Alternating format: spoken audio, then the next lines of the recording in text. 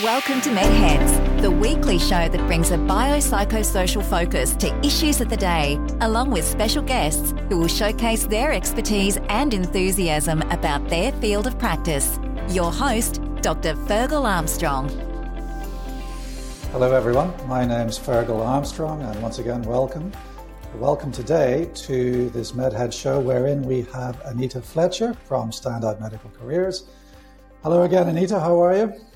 Hi, I'm really well. Thanks, Fergal. Good to see you again. Thanks for coming back. That's always a positive. So, thank you. Off air, we have discussed the fact that we're quite interested, both of us, in what happens in the interview process, the job interview. Now, I personally dread them, both as an interviewee and also as an interviewer. So I thought that would be really useful today to try and demystify some of the core elements of what has to happen in an interview. So in no particular order of importance, what would you describe as the things to think about even before you've set foot into the room, the night before? What would you think about? Okay, the night before. First of all, I really recommend that people don't leave it till the night before to start preparing for their interview. The month before then. Yeah, arguably even possibly a few months before, depending, of course, on what the interview is and how much notice people have.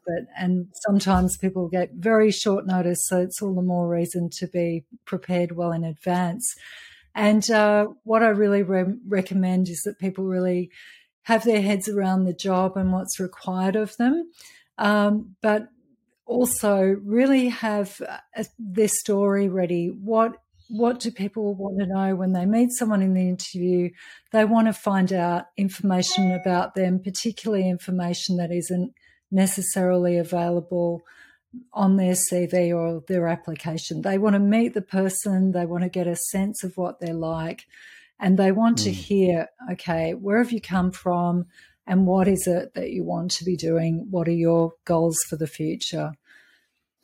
So that's a very interesting point to start off with, because I've read a lot of CVs and I've written a lot of CVs. And one of my personal frustrations is that it's when I've attended interviews, it's obvious that the interviewers haven't read my CV, or at least I think it is. You know, are they asking me questions about my CV because they're just trying to fill space, or have they not read my CV? What do you think about that? Well, I think whilst we hope that people have read the CV, I generally recommend to people to bear in mind that the interview panelists may not have read it or remember everything that's on it. So it's really important for people to bring to the interview the explanation of the points that they really want to highlight from their CV. And if people do remember it, great, and it triggers their memory. So essentially I sort of think, yes, assume that they haven't read it or they don't remember it anymore. So it's your job to convey those. All right. So it's not really inappropriate then, from what I'm hearing, to actually go over parts of your CV as if the interview panel hasn't read your CV. That's perfectly reasonable, isn't it? That's what you're saying. That's exactly right. So just as your CV contains elements of your story, your professional story, certain events, a list of sort of skills and other activities that you've done that prepare you and position you as the best candidate, your interview responses should include reference to those as well. Right. That's often a difficult question. You know, why do you think you're the best person for the job? And, you know, I sometimes think, well, I'm probably not the best. I'm probably good enough for the job. You know, I'm sure that someone might be better than me, but if you actually said that in an interview, how do you think that would go down? Yeah. That's what not to say in an interview, Fergal. You really have to present yourself as the best person. They know that, for starters, they wouldn't have a list of candidates. Everyone who's invited to interview, they know that they've got the skills and the qualifications and the experience that qualify them for that position. So then it's a matter of shortlisting further and further until finally they meet the candidate who they say, well, not only do they have everything that everybody else has got, but they've got more and we particularly like them. And that's what is the opportunity for interview. You've said the key word, and I've said it, I've heard it said elsewhere, the only point of an interview is to work out if you think you're going to like someone. So that's a very dangerous statement, isn't it? Because I think it validates my belief, and maybe you'll disagree with this, it validates my belief that the interview process is an entirely subjective waste of time. Discuss. Okay. Yes, well, that's where we disagree, actually. I think it's incredibly important. I think, as we mentioned in our last discussion, this is the opportunity for humans to assess each other.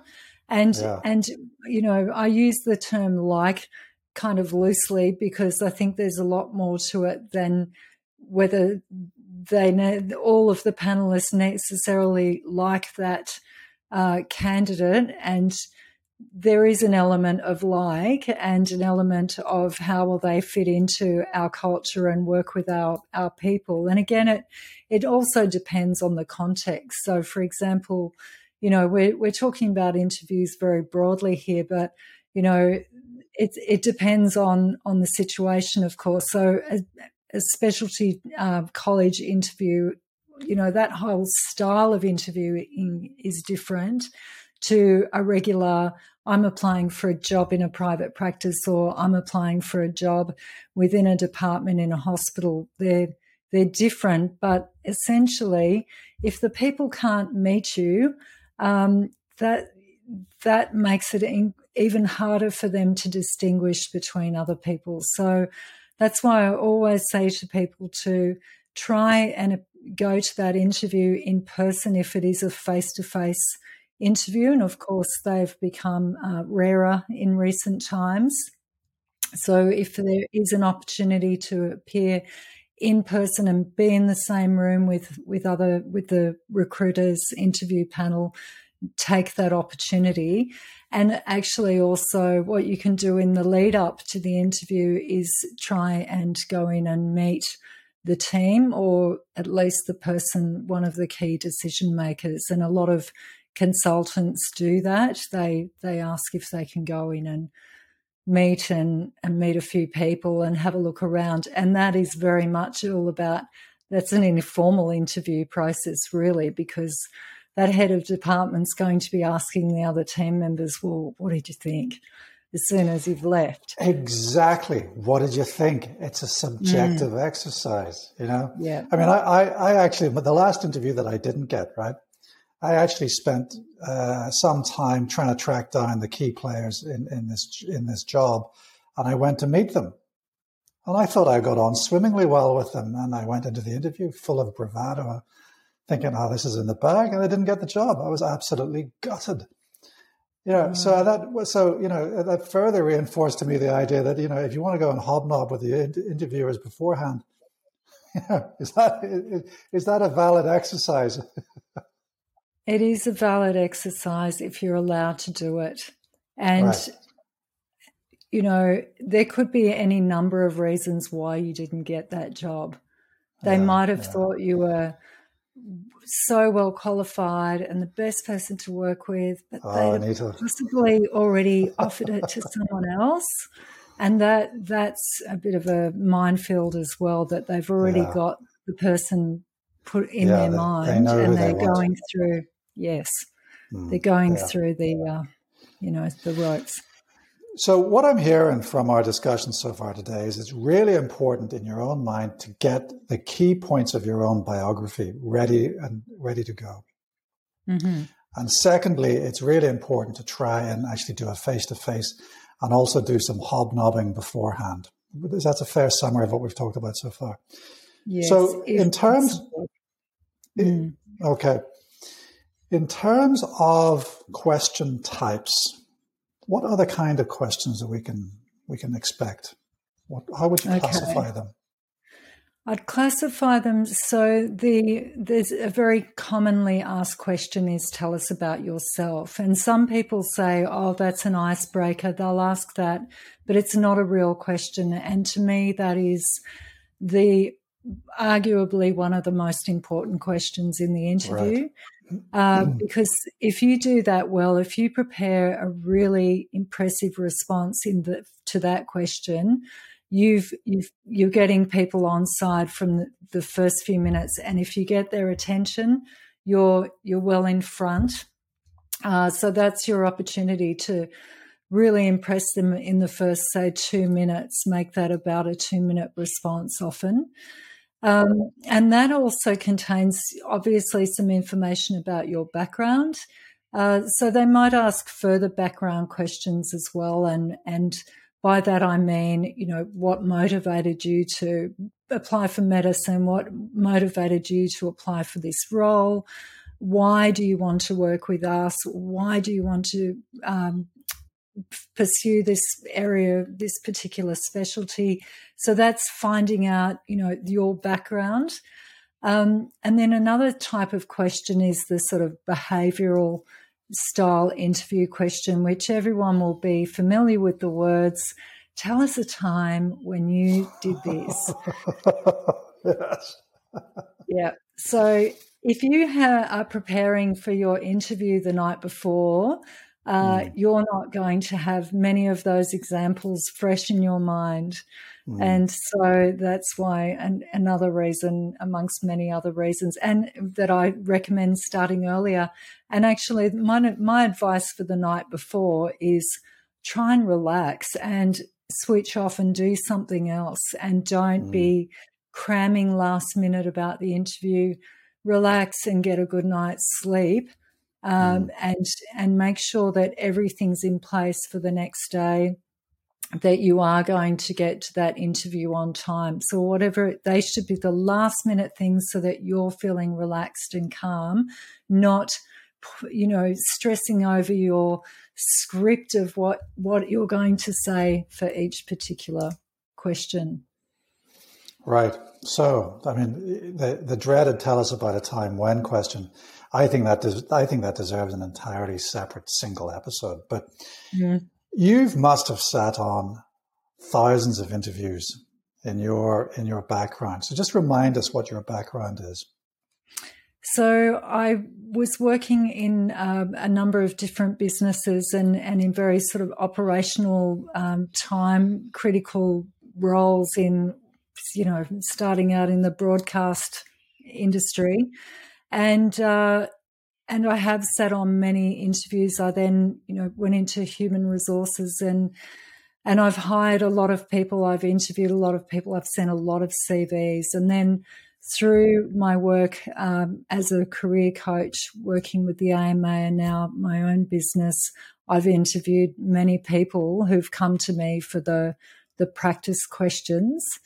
So one question style that I don't often ask of doctors, because I'm not a doctor, is the clinical questions. And most of the people that come to me don't want help with that anyway. They sort of feel that they've got that covered and they can handle that. So it's quite interesting that the things that they want help with are these other types of questions, because I think often they really fear the dreaded question as well. Yes. But tell us there's about nothing that, everybody fears that dreaded question because there's always the unknown. But you can prepare for that as well by... Would you like to hear how? I certainly would. Yes, please. Okay, great.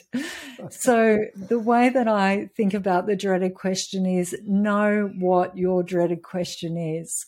So if you're terrified about somebody asking you, if you could be a particular type of animal, what would it be?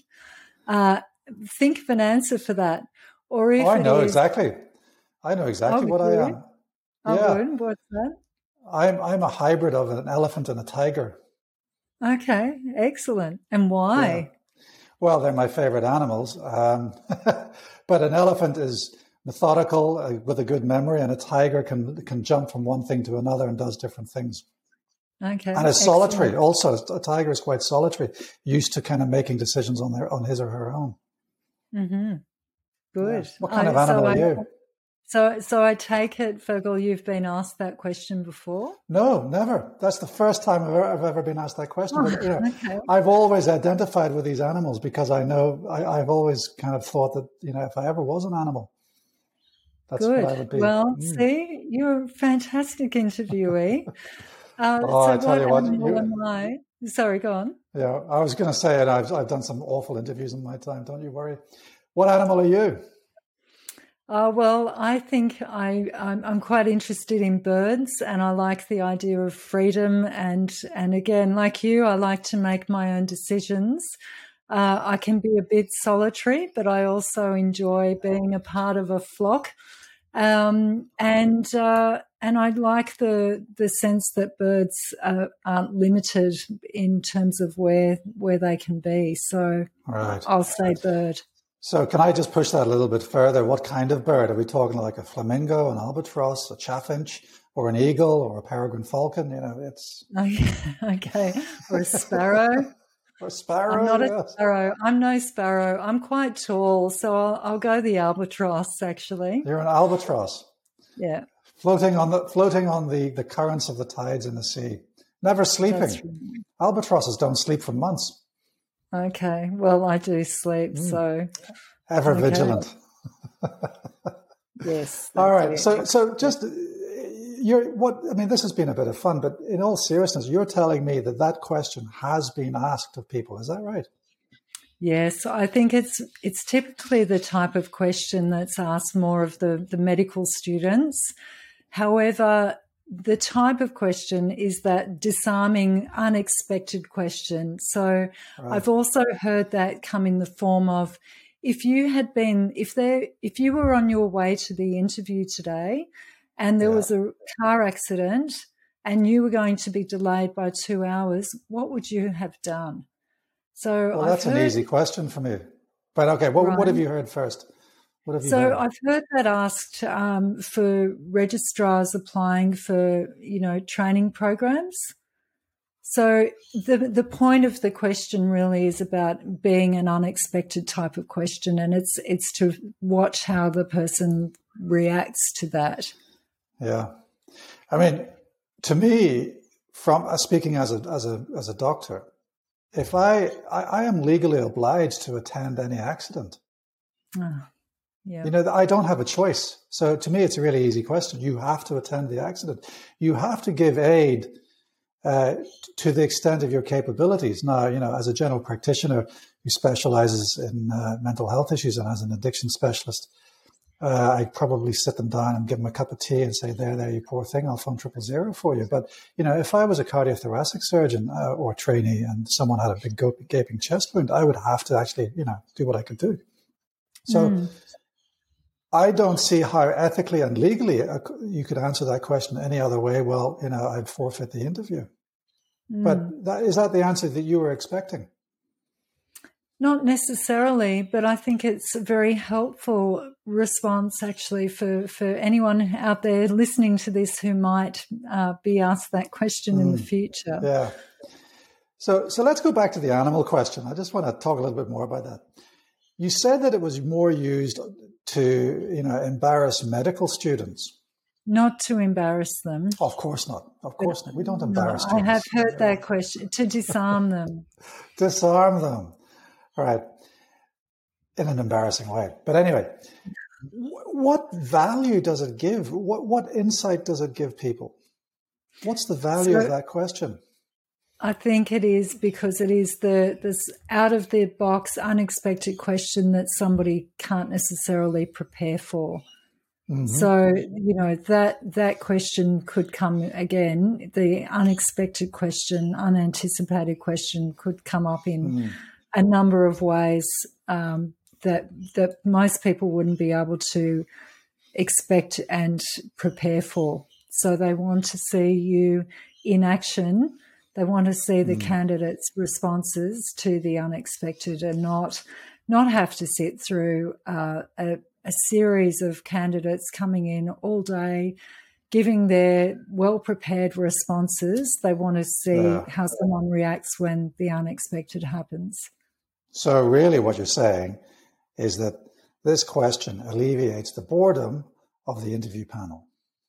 Well, maybe this goes back to my theme that I think interviews are shit. Yes, yeah. But there's also, more of a reason behind that, because it's showing them how someone thinks on their feet, right, and how calm they can maintain their composure, how calmly they can maintain their composure when they're put under pressure. Because, and some people would really freeze up when they're asked a question that they're not expecting, because so many people suffer from quite serious nervous anxiety when they're going into an interview situation. On that subject, I mean, that's a useful segue into the idea of, do you take anything to relieve your anxiety before an interview? What would you say to that? Well, you're the Dr. Fergal. I would say no, actually. I always go for the glass of water and good night's sleep, preparation and practice beforehand, a deep breath, and as we said before, preparing for the questions, particularly the questions that make you feel quite uncomfortable and you're not sure about. Yeah, no, I think that you need to learn how to manage your stress non-pharmaceutically. Otherwise, you'll end up taking too much booze, or you'll have a hangover, or you'll take some Valium, or you'll have some propranolol and you'll faint or something. It's a no-no. You need to learn how to deal with that stress with that medication. That's my medical opinion.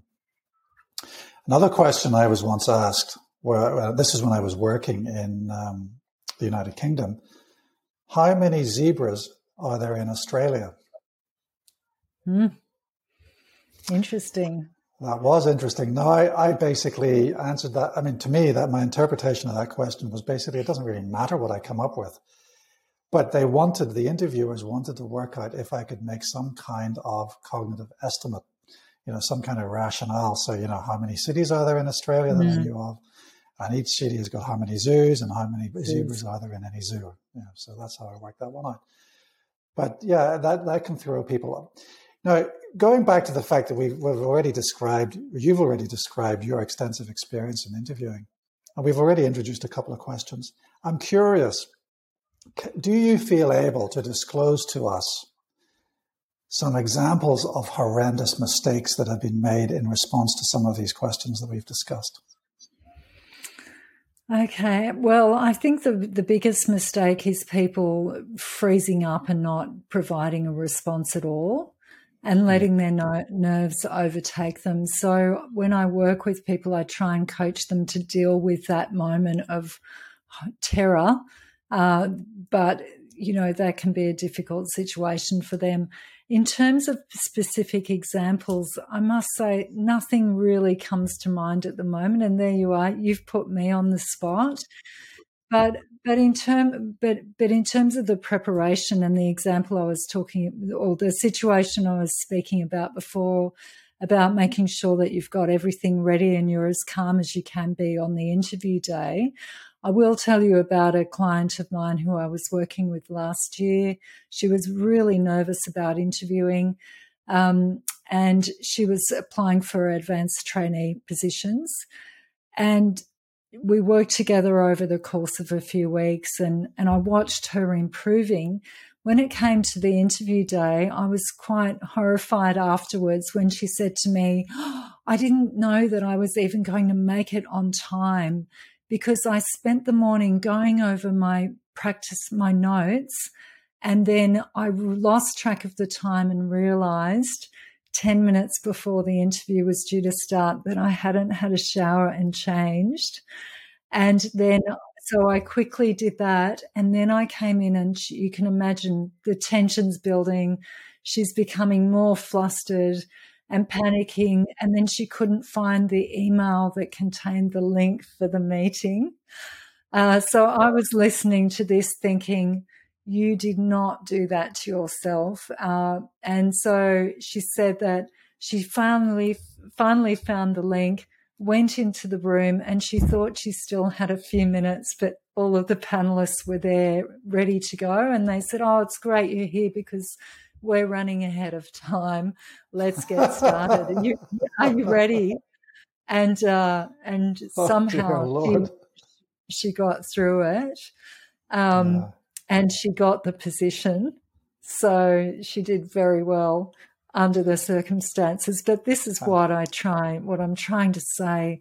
Don't do that to yourself. Give yourself every chance of success that you possibly can for these important interviews, because, you know, those opportunities might not come around again. In the case of college interviews, you've got one crack every 12 months at this, and you've only got three attempts for some of the training programs. So I don't need to sort of point out how important that is to get right. And then other opportunities come up, you know, and I've worked with some very senior doctors, and they've said to me, well, that position comes around about once every 5 years. So, of course, I'm going to give it everything I've got. Yeah. So prepare, get your biography right, get your presentation of who you are, understand your motivation, and be able to answer that question, why do you want this job? And be prepared for the unexpected. We've run out of time, sadly, Anita, once again, but I'd love to chat to you again about some of the really horrific questions, the behavioral questions that doctors really don't like answering. So I look forward to being able to chat with you about that in the near future. But for today, thank you very much for your time. Sure. Thank you. That's all for today's MedHeads. Thanks for watching, and we'll see you next time.